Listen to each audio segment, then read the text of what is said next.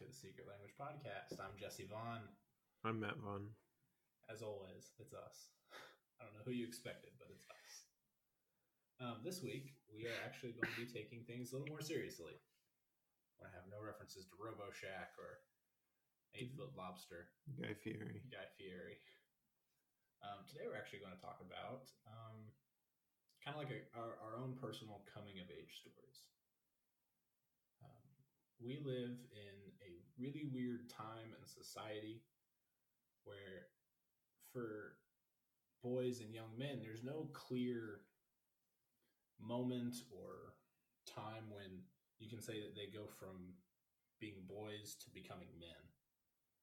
And Matt and I are both people who feel pretty comfortable saying that we have passed that threshold and just feel like it's a fun opportunity to kind of tell those stories. I guess this is an important thing because manhood is really, in the way you view it, is really what kind of defines you as an individual kind of for the rest of your life. Does that make sense? You know, the way you define manhood and the kind of man you decide to be. If you're a guy. Yeah, if you're a guy. If you're a woman, I don't know. You can skip this episode. Yeah, no, please don't. Don't skip it. Carly, you need to listen. Yeah. But, you know, it's that way with anybody. The way you define being an adult is going to frame the way you treat other people, the way you treat yourself, the kind of pathway you take in life is all defined on that. And so, you know, these are big moments and big important things to your entire life as an individual. So, rock on. You ready to get personal? Yes. Yes. Okay, so when I think of like becoming a man and when that all kind of happened for me, I can think of two stories. Like I had one in mind that has kind of always traditionally been my answer to that. But the more I think about it, I kind of had a second experience very similar to that. The first story I'm thinking of happened, and I'm trying to pull up the picture that gives us the exact date. Aha. June 11th, 2015. 2015. 5 years ago. 5 years ago. I was 17 years old at the time. Matt, you were 15 years old. So every summer growing up, from the time I was about 8 years old, we would go on float trips in southern Missouri. And we'd go with like a big group of Christians. Well, it started, most of it was family because a majority of our family worshiped together. Yeah. And then we invited more and more outsiders until it was a lot more conglomerate. But. Yeah. And so every summer we would all rent this big group campsite and we'd spend a weekend. We'd drive down on like a Thursday, we'd camp, and we'd spend Friday and Saturday out on the water. We'd go canoeing and spend a whole day, and it's a lot of fun. It was probably one of the highlights of my summer every year. Something I really enjoyed doing. The core part of our childhood, I think. Yeah, it was a big part of our growing up years. And this particular year, my parents had decided that they were not going to go on this trip. I think it's because they had a 2-year-old and a 3-year-old at home, and they really didn't want to go camping with a 2-year-old and a 3-year-old. Do you know why they didn't go? I think that was it. So Ben was definitely born at that time. I think they went. Not that year. Oh, never mind.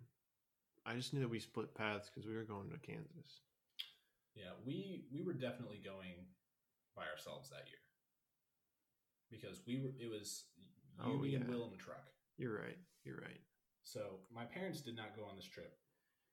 But my brothers and I still really wanted to go. My parents were like... Very supportive? Yeah, very supportive. And they were comfortable letting me drive my brothers on this trip. And they were comfortable letting us camp. Which really said a lot about us as 17, 15, and 13. Considering the years that came up to it and the havoc that Jesse had wreaked before, it was a big step of trust. Okay. We'll leave that one as a big question mark for those that don't know the story. Yeah, we'll tell that story later. In this particular trip. So it was me and my two brothers in the truck driving down to southern Missouri. And when we go on these trips, when we leave, we drive in a big caravan. So we're following a bunch of people we know. And two of our very close friends, Cameron and Clayton, are driving in front of us. Basically family. Basically family. We're in Columbia, Missouri. We're about 2 hours into the trip, about 2 more to go. I-70. And this is the way I remember the story. I don't know how well you remember it, but up ahead of me, we're in a two-lane highway. Some guy in the left lane makes an aggressive merge into the right and kind of cuts a guy off. The guy that gets cut off gets kind of scared that he's going to hit the guy, and he zooms over into the shoulder. And so I turn around to look at the guy in the shoulder. Sure, that's turn away from the mic. I turn around to look at the guy that drove off into the shoulder, and when I look up, Clayton is dead stopped. And I'm driving at about 60 miles an hour. So I absolutely stand on the brakes and don't quite make it. I slam into the back of Clayton's car. Clayton lurches forward, slams into the front of the car in front of him, which happens to be our preacher. And we totaled his car. It was scary. Like the Hawkinsmith's little tin can that got crunched, went across both lanes and hit the guardrail on the other side. We didn't know if they were okay, right as it happened, obviously. And as a 15-year-old, that was pretty shocking. I mean, it's definitely rattling to be in a car accident. It's very different when mom and dad are 2 hours from home and you're and you're behind the wheel. What do I do? It definitely helped that it was with someone we knew. It wasn't angry at us. Yeah, they weren't going to be mean or angry at us. But then again, it also made me feel a lot worse. I was like, what happened if I hurt Cameron or Clayton? If one of them was hurt, I would never be able to forgive myself. Luckily, no one was hurt. But at this point, we had a big question to ask. Do we continue to go on this trip? To further complicate things, Matt and Clayton were planning on going to Florida College Arkansas camp that summer. And that camp started on Sunday, and they were going to leave Saturday afternoon and drive down to Arkansas to go to camp. Mm-hmm. And Matt was just going to ride with Clayton. And I had just totaled Clayton's car. So we had some important decisions to make. Do we keep going on the trip? Do we just turn around and go home and find an alternate solution? Well, we were all pretty selfish and wanted to keep going on this canoe trip. So we loaded all of Clayton's stuff up into We just finished the canoe trip. No, it was on our way there. No, it was not. Yeah, it was. No. It was on the way back. I can promise you. No. Yes. You were wrong. Yeah. It was on the way back. We had to back. pull up onto the shoulder. We had to call.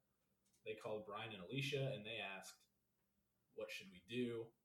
Because then that's why we had to drive all the way out to Kansas, was so that you guys could still go to camp. We did that on Saturday, and then Sunday morning, you guys got up and went to camp. And we went back home. I promise you this is right. But this was after the float trip. No, it wasn't. Yes. Because you guys were going to leave straight from the campground. I wasn't going to be following you guys. We were going to be going opposite directions. No. Let me tell my story. You're wrong. Let me tell my story. I don't remember it happening that way. You weren't the one driving. If anything, you're the one that's probably too traumatized to remember. I'm not traumatized. Okay. Anyways, his hands are shaking. If you guys can't see it right now, he's sweating. He's not in his right mind. We load up all of Clayton's stuff and we continue to go on this camping trip. We go camping, we go canoeing, we have a great time. And this is where the trip gets very interesting for us. Because you got to understand about this truck is that we have it loaded down with all of our camping stuff, all of our friends' camping stuff, and all of their camp stuff. So a whole week's worth of clothes, all that in the trunk, in the bed of our truck. The truck is a 5-seater, and it really only comfortably sits 4. And we are loaded down inside and outside of that truck. So now here we find ourselves in southern Missouri, and we had some friends at the time who were also going to be going to Florida College Arkansas camp. So we had decided, and they had arranged so that Matt and Clayton could ride with them to camp.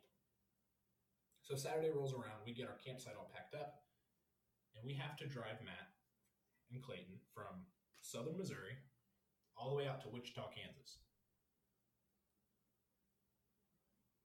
And let me tell you, if you've never been to southern Missouri, there are no interstates. It's like Ozark Mountains. It's not a fun drive. Pretty drive. It's a pretty drive, but it's not expedient.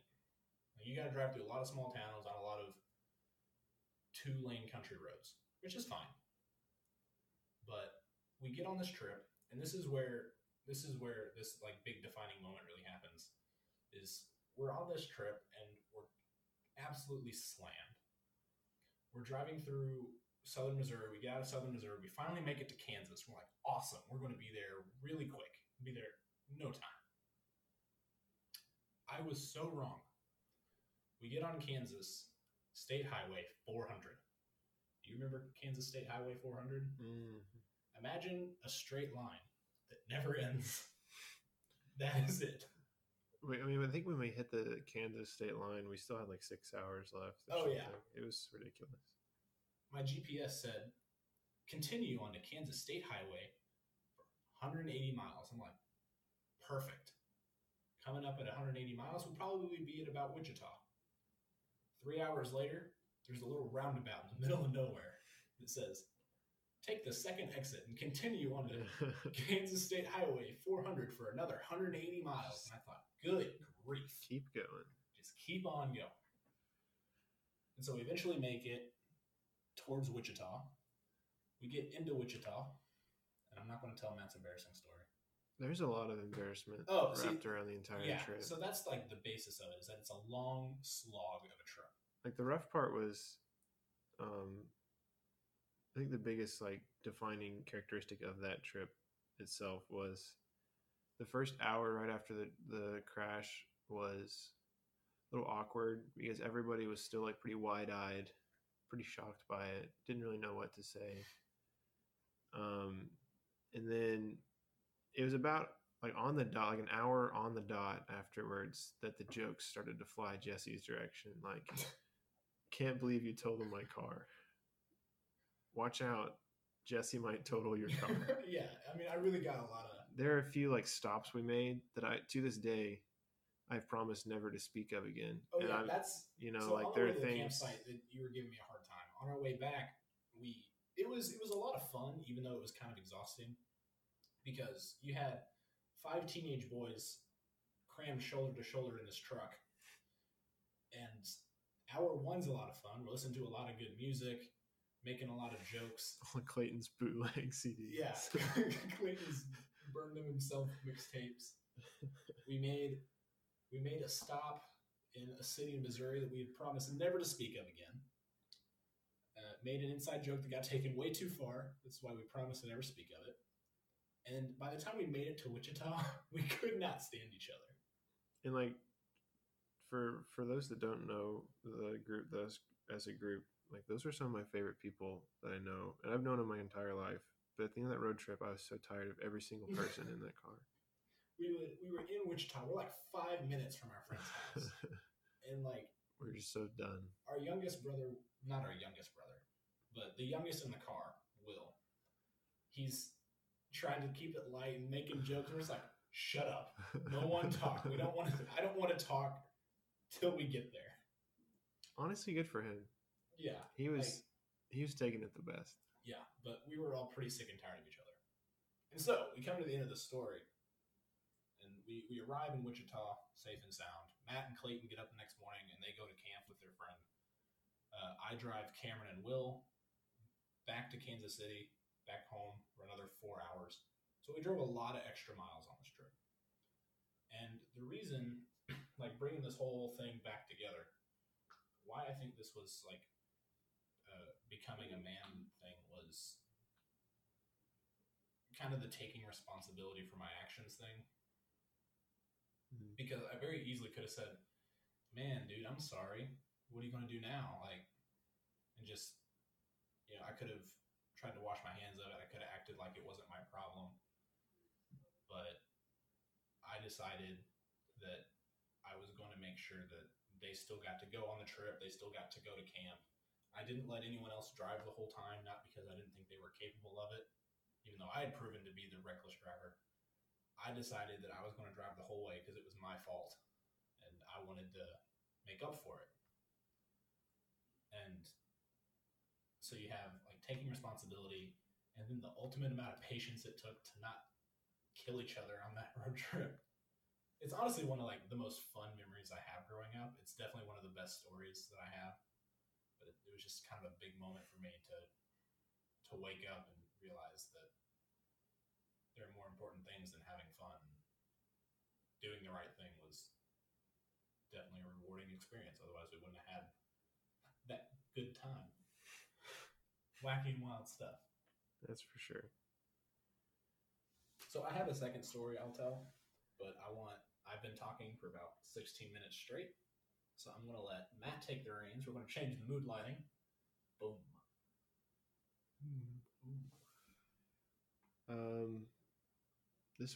I did not know the topic, or at least if I did know, I forgot about it until right before we started recording. So Good thing I talked for about 16 minutes. This is a bit on the fly, but I agree with what Jesse was saying. I mean, our culture, I'm not even remotely qualified to talk with words like culture or society. So I'm not some person who's probably able to say this, but I do think it's like worth noting that like American culture doesn't have like a designated set time for people to become adults. It's not like once you reach this age or once you reach this achievement, now you're an adult. It's like that. There's no clear line. It's a pretty gray area.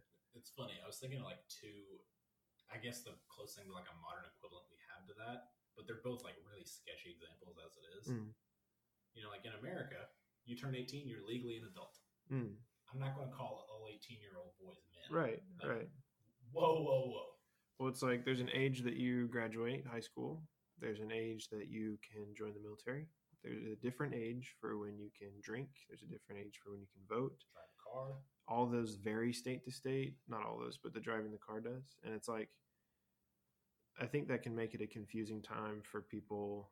Because even once you've left the house, it's like you're still very dependent on your parents when you're in college, usually, for most cases. Not all, but most. You're still listed as a dependent on taxes or whatever. And like, there's just not a super clear line of, now you are a man, now you're off on your own. Well, I think... Which has its pros and cons, I think. But once again, not qualified to talk like that. Please bear with my ignorance. Now, before you start, just curious. Do you think that like adulthood and manhood is constituent upon being on your own? Because I think it's more like a mindset and kind of like an overarching set of values. No, I don't think it's like necessitated by being on your own, but I think that's like a pretty...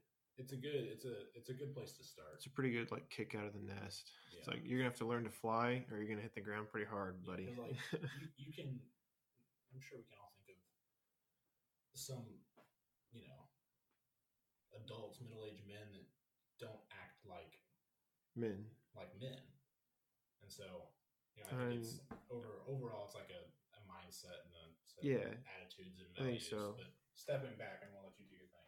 Yeah, totally. Because I mean, like we briefly talked about in my Pauline epistles course with Dr. David McClister. Once again, I'm not qualified to talk about these things, but he mentioned in class how in Roman society during Bible times,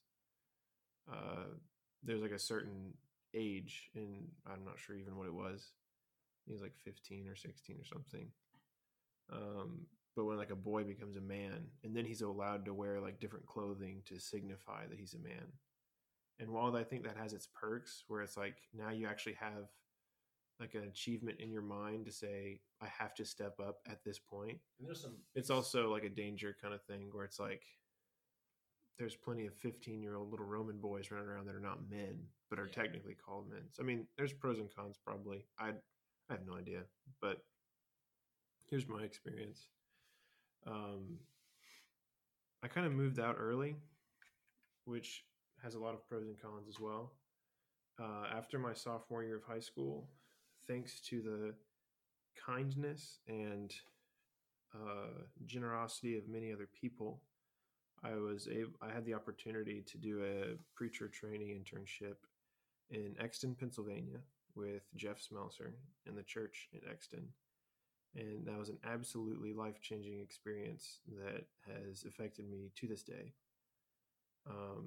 It was literally all because of Jeff's mercy and Mark Cook's extreme kindness towards me. Mark Cook, if you don't know him, one of the best people I know. Amen. And he was a mutual friend between Jeff and my family, and he was aware that I was looking to do this sort of thing, and he spoke up on my behalf to Jeff. And somehow Jeff was merciful enough to say, "Here's a person halfway through high school. Let me see what I can work with." Once again, very, very grateful for them. But we're from Northwest Missouri, like it's pretty much as far west as you can go without being in Kansas. We're like an hour from the Kansas border, so we're pretty far that way. And Exton, Pennsylvania, is a suburb of Philly on the western side of Philly, and so it's like a 17-hour drive. Not to mention the culture shock that comes with seriously, rural Missouri to Philadelphia. I'd never lived in anywhere like that before, so there was a lot of different levels of culture shock for me. But my mom and dad packed up the Camry and packed up me. We hopped on I-70, and that takes you all the way to Exton pretty much. And so we drove all the way out there in like a 2-day trip in like mid-May, and we met the Smousers, and my mom and dad stayed for a couple of days, and they flew back so I would have the car while I was there. And I was staying with Josh Gertler, who is one of my favorite people. It's an honor to be called his brother. I mean, that whole family is extremely wonderful. And Josh and I were living together for the first couple weeks when I was there in Pennsylvania. His family was out of town, and so it was just me and him in like a bachelor pad, living it up. And like the first day after mom and dad went back home, I was like freshly 17 years old, like literally like maybe a week or two into 17 years old. And here I was living in a house with a guy I had never met, working with like a church of people that I had never met, never heard of. And my family was 17 hours away. And I was like, rats, like this better pan out, because like if there's any like smell of trouble, I'm in trouble. Like I'm in danger. And I was extremely fortunate because it was like a pretty big gamble. Like there were a lot of variables that could have went wrong in that situation. But I was met with nothing but graciousness and extreme kindness. And my eyes were open to just how big God's family is. And I was taken care of by many, many, many, many people, many family members I didn't know I had. But it was like a really strange experience where I was 17, but I was like, every day was getting up and going to work on my own, and not to expose him or anything at all, but I was like cooking my own food when I was with Josh's house, because Josh has a pretty specific diet that I was like, well, I'll just eat my own food probably. The other families I stayed with fed me very well, and you know who you are. You're all very good cooks. But I was like completely on my own in terms of like responsibility. Like I had a work schedule, I had expectations that were placed upon me. I had all these things that I had not like foreseen having to deal with before. Um, and like, obviously my family, house, like blood family, was there to back me up and stuff on FaceTime, but it was like, it was the first time I was truly like, you got to do this all on your own. But, and like I said, like I was helped by so many people along the way there in Pennsylvania, and I have like nothing but thankfulness for them. But it was like the first time I had to deal with a lot of those things on my own. And I did the same thing the next summer. Um, after my, or I guess this was after my junior year, but I did the next thing after my senior year. Um, that was a little closer to home in Arkansas, but all over the place. Just trying to like operate on my own where I would usually have parental guidance.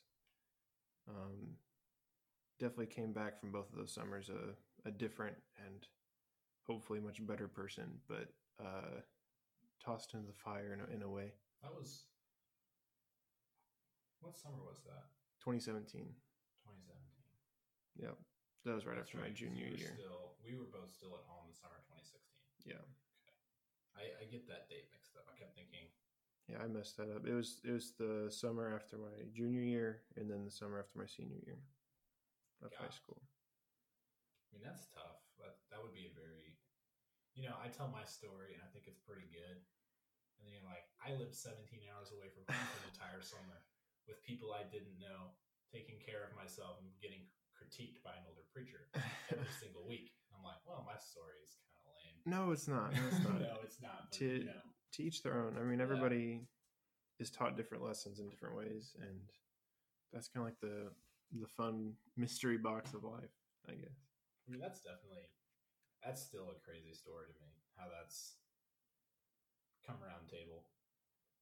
I mean, I think about if I was in Jeff's position, where it's like, here's Mark Cook, a man that I know very well, a very good friend that I trust very much, and he's like, look, there's this high school kid, and I know that usually with preacher internships, you're looking for like a college age person who's actually got their head on straight a little bit, but here's this high schooler, and I think if I was Jeff, I would have said, no way. This kid's from 17 hours away anyway. Like, even if he was something, no way. That's like a little bit too much. But he was very gracious, very kind, and patient. That was an interesting summer for us both, actually. Yeah, it was. That year, I worked at US, and that is the furthest we'd ever lived from each other. I was in Flagstaff, Arizona all summer, and you were in Pennsylvania. Yeah, like, that was different coasts. And Mom, I couldn't imagine what it was like for Mom. Like, I had just been out of the house for an entire year at FC. At college, yeah. And then I spent no more than like 2-3 weeks at home the entire summer. Mm-hmm. And then you were gone the entire summer. And we were on like basically opposite sides of the country. Yeah. From her. Very different time zones. Yeah. So shout out to Mom for being the realist. Mom and Dad both. They put a lot of trust in us. They put a lot of faith. An awful lot of trust. The next story that I have also plays, we got to change the mood light back. There we go. New story, new color. Bingo. We've got these LED lights that Matt brought with him. He's in my house, hanging up in the corner of our house under the table that we're recording at. So, giving it a nice little ambiance. We're looking at a burnt orange right now, yes. If you can imagine that. So, this story comes from the summer of 2018. Yes, summer 2018. It was the end of July. It came about 1 week, 2 weeks before I moved to Bowling Green for school. Because my lease started August 1st, and I decided I was going to be there to move in, sign the lease, all that good stuff. And so like a week before that, I decided that I really wanted to go to Colorado and go camping and hiking. Because I had some free time. I'd made some money. I wasn't working a traditional job. I was working for my dad at the time. And so I had this great, really open schedule, and I decided I'm going to take advantage of it. So I called a couple buddies of mine. One of them, Clayton, from the first story, and my friend Tom. both of which are from Kansas City, real close to where I'm from. I met Tom at FC, grew up with Clayton, and then Will came with us, my younger brother. And we decided to go to Colorado on a 4-day trip. So we left on a Thursday. Spent the whole day driving out to Colorado. It's about 8 hours. Another really gracious straight line shot across the state of Kansas. And we camped that night. We arrived in Colorado after a long day of driving. And the campsite we wanted to stay at, you can't make reservations for. It's in Rocky Mountain National Park. And so we just you basically have to drive up there and see if there are any spots open. If there are any spots open, you can camp there. That's basically the way it works, and it's pretty goofy way of running a campsite. But hey, I don't make the rules. I just have to live by them. So we show up, and the campsite we were planning on staying in is booked. There's not a spot open for us. We have to scramble to find a place to camp. So we find a place that's like twice as expensive as what we were planning on, and we make camp for the night. And we decide we picked out some hikes. So Friday morning we get up early. You make cowboy coffee over the fire, eat some food, and we are going to go hike up to Bear Lake. Sits at about 10,000 feet above sea level. It's really cool. They've got a bunch of lakes up there in the mountains, which is a really cool experience because you're up there hiking. It's the end of July and there's like snow up there, and the water's like really pretty. There are people fly fishing at 10,000 feet, which is like now a dream of mine to go fly fishing. That's manhood there, dude. It's so cool. So we're up there, we're hiking, and man, we are getting beat. You know, we're all from the plains of Missouri. Sea level like 500. I don't really know what it is, but it's not very high. And now we find ourselves starting a hike at 7,000 feet and climbing 3,000 or so feet in elevation, like an 8-mile hike. Man, we're getting these pounding headaches from the elevation. None of us are in super great shape to be doing these hikes anyways, on top of the elevation gain. And so we go, you know, we grind through it. We're exhausted at the end of the day. And so we get back and we decide to go look at the other campsite we liked, we wanted to go to. We had a spot. It was cool. We go up there, and it's like $17 to camp there for a night. But that campsite is at 9,500 feet above sea level. Like really crazy high up. And so we camp for the night. We're eating the food that we brought, which was probably not the best for us if we're going to spend all day hiking. I don't even remember what it was, but it probably wasn't the smartest food decisions. And the next morning we had planned, we were of the mindset, okay, we're going to be here 2 days of hiking. We're going to make the most of this trip. We are going to try to climb Long's Peak, which is a 14,000 feet above sea level. And we've been there for 1 day. We're like, we can do this. We're young. I'm 20 at the time. Clayton, Tom, they're 21, 22 years old. Will, amazingly, is 16 on this trip. And I'm like, all right, I asked them, like, hey, should we do this? Are you guys okay trying it? They're like, yeah, we're great. We're invincible. There are literally articles on the internet called Why You Shouldn't Climb Long's Peak. And we read them and still decided we're going to do it. Because we're stupid. And so we got to bed early that night. And 4 a.m, my alarm clock goes off. I get the other guys up. And we start hiking. Now keep in mind, you start this hike at like 9,000 feet. You're trying to climb up to 14,000. It's like how far is it? It's like a 10-mile hike to the top. Which is, no, it's like 6 miles. But it's a lot of like literal climbing. So we start at 4 a.m, and we were actually really lucky because if you're going to try to make it to the top, you should honestly start earlier than 4:30, which seems bananas to say out loud, but we were lucky to have popped over the tree line on the mountain right as the sun was starting to come up. So we got to sit about halfway up the hike and watch the sun come up, which was crazy because you're sitting above the clouds. You see it popping up over the top of some of the other mountains. It was amazing. So we keep going on this hike. We're getting higher and higher. We're having to take like breathing rest breaks every 30 minutes because the air's thin up there, and we are all from Missouri. We keep hiking. It's really pretty. It's amazing. We kept saying that it kind of reminded us of scenes from Lord of the Rings. Like it was gorgeous. And we finally get to what's called the keyhole. It's this little like hand-shaped thing. And right where that little cranny is where your thumb's at, starts running into your pointer finger, it looks like that. You got to climb through that, and that's where the hike gets like really tough. Because then that's where you can fall to your death. And people have. They're at the little ranger station at the trailhead. There was a missing hiker poster. We still went. Looking back at this, I don't know why we did what we did, but we did.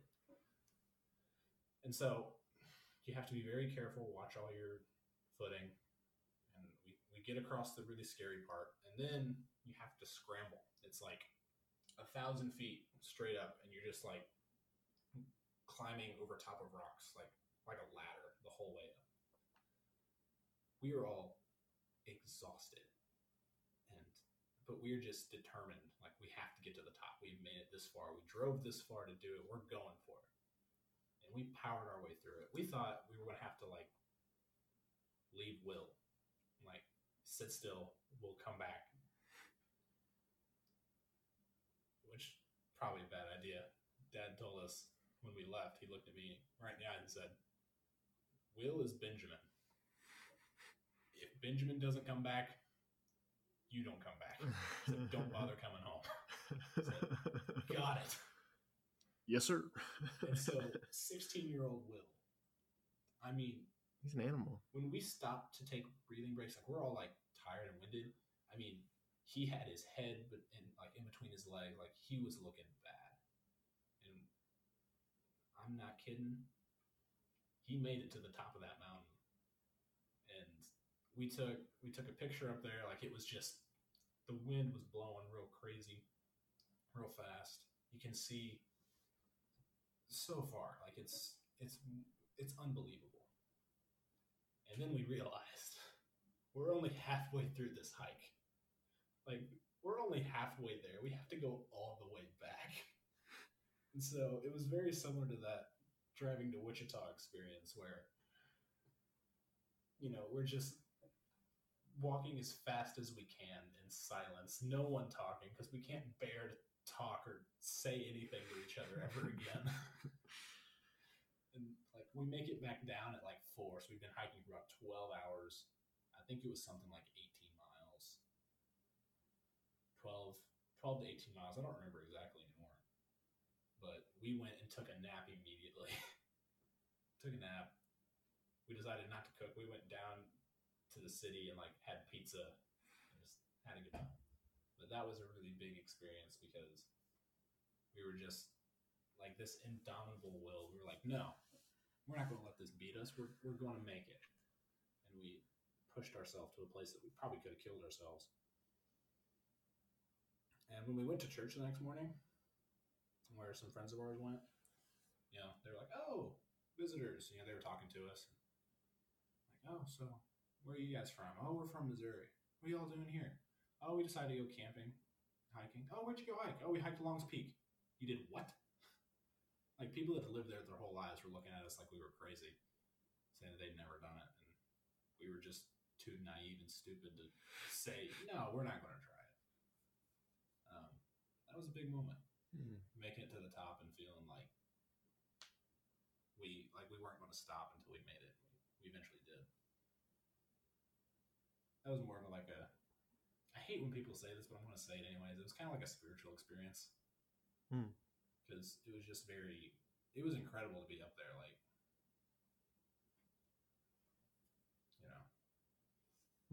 Yeah, I mean, Like God made that, and frankly, so few people have been up there as far as like a broader population, yeah, and seeing that and being like you were totally immersed in it. Like there's hardly even signs keeping you on the trail. yeah. Like And I mean, you are totally just out like the there. whole, overcoming a difficult and trying task for a reward. I mean, that's like a total spiritual story. Oh I yeah, mean, and obviously, like I think there's a middle ground between like two extremes with that, where it's like, well, we shouldn't say anything's a spiritual experience. Well, it's like, well, that doesn't sound like a very good life if you don't have any like if all your experiences are like material or secular, probably doing something wrong there, buddy. yeah. But at the same time, if you just go out in your back porch and drink some like tea that is turned and say, "Wow, I've had a spiritual experience," or say it flippantly, it's like, well, that's probably not right either. But I think it's important, and maybe I'm wrong about this. Possible, very possible, but I think it's important to be able to use your experiences that you have physically or materially, and be able to like point to how that is like a spiritual parallel. Yeah.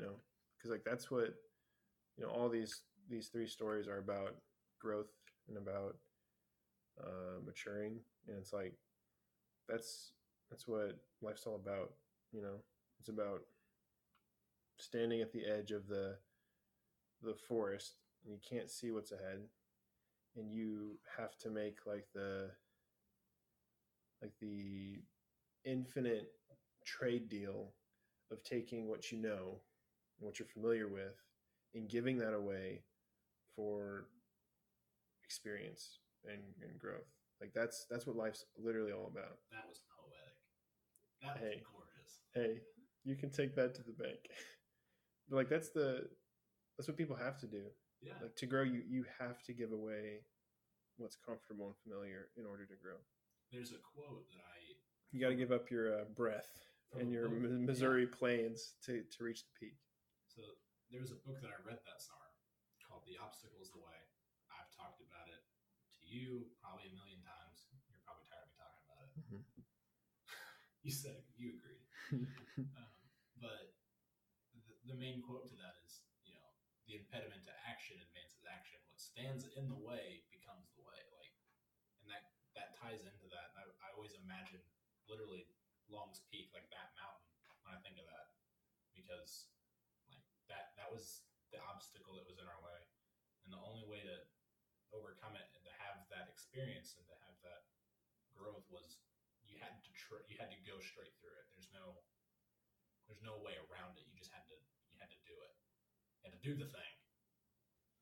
And, my words are less good than Matt's. No. No, but I realized when I was thinking about these stories that they had like three things in common. Let's hear it. Driving through Kansas, Clayton, and Will. Hey, it's like if I need to have a big experience, I need to go to Kansas with Will and Clayton, and it'll be. You're gonna come back with like I'm gonna come back a better man. A true story, yeah. But no one asked for this. I decided it was going to be a good thing to talk about because it gave us some opportunities to tell some good stories about our lives. Yeah, totally. Talk about something that matters, some personal growth. Yeah. There you go. I'll go ahead and take this opportunity to plug some upcoming content. There's a new mini album, EP, whatever you want to call it, by Ezra Glenn. By the time this airs, it'll be probably like 5 or 6 days till it'll show up on Spotify and stuff. This will probably go live tomorrow. But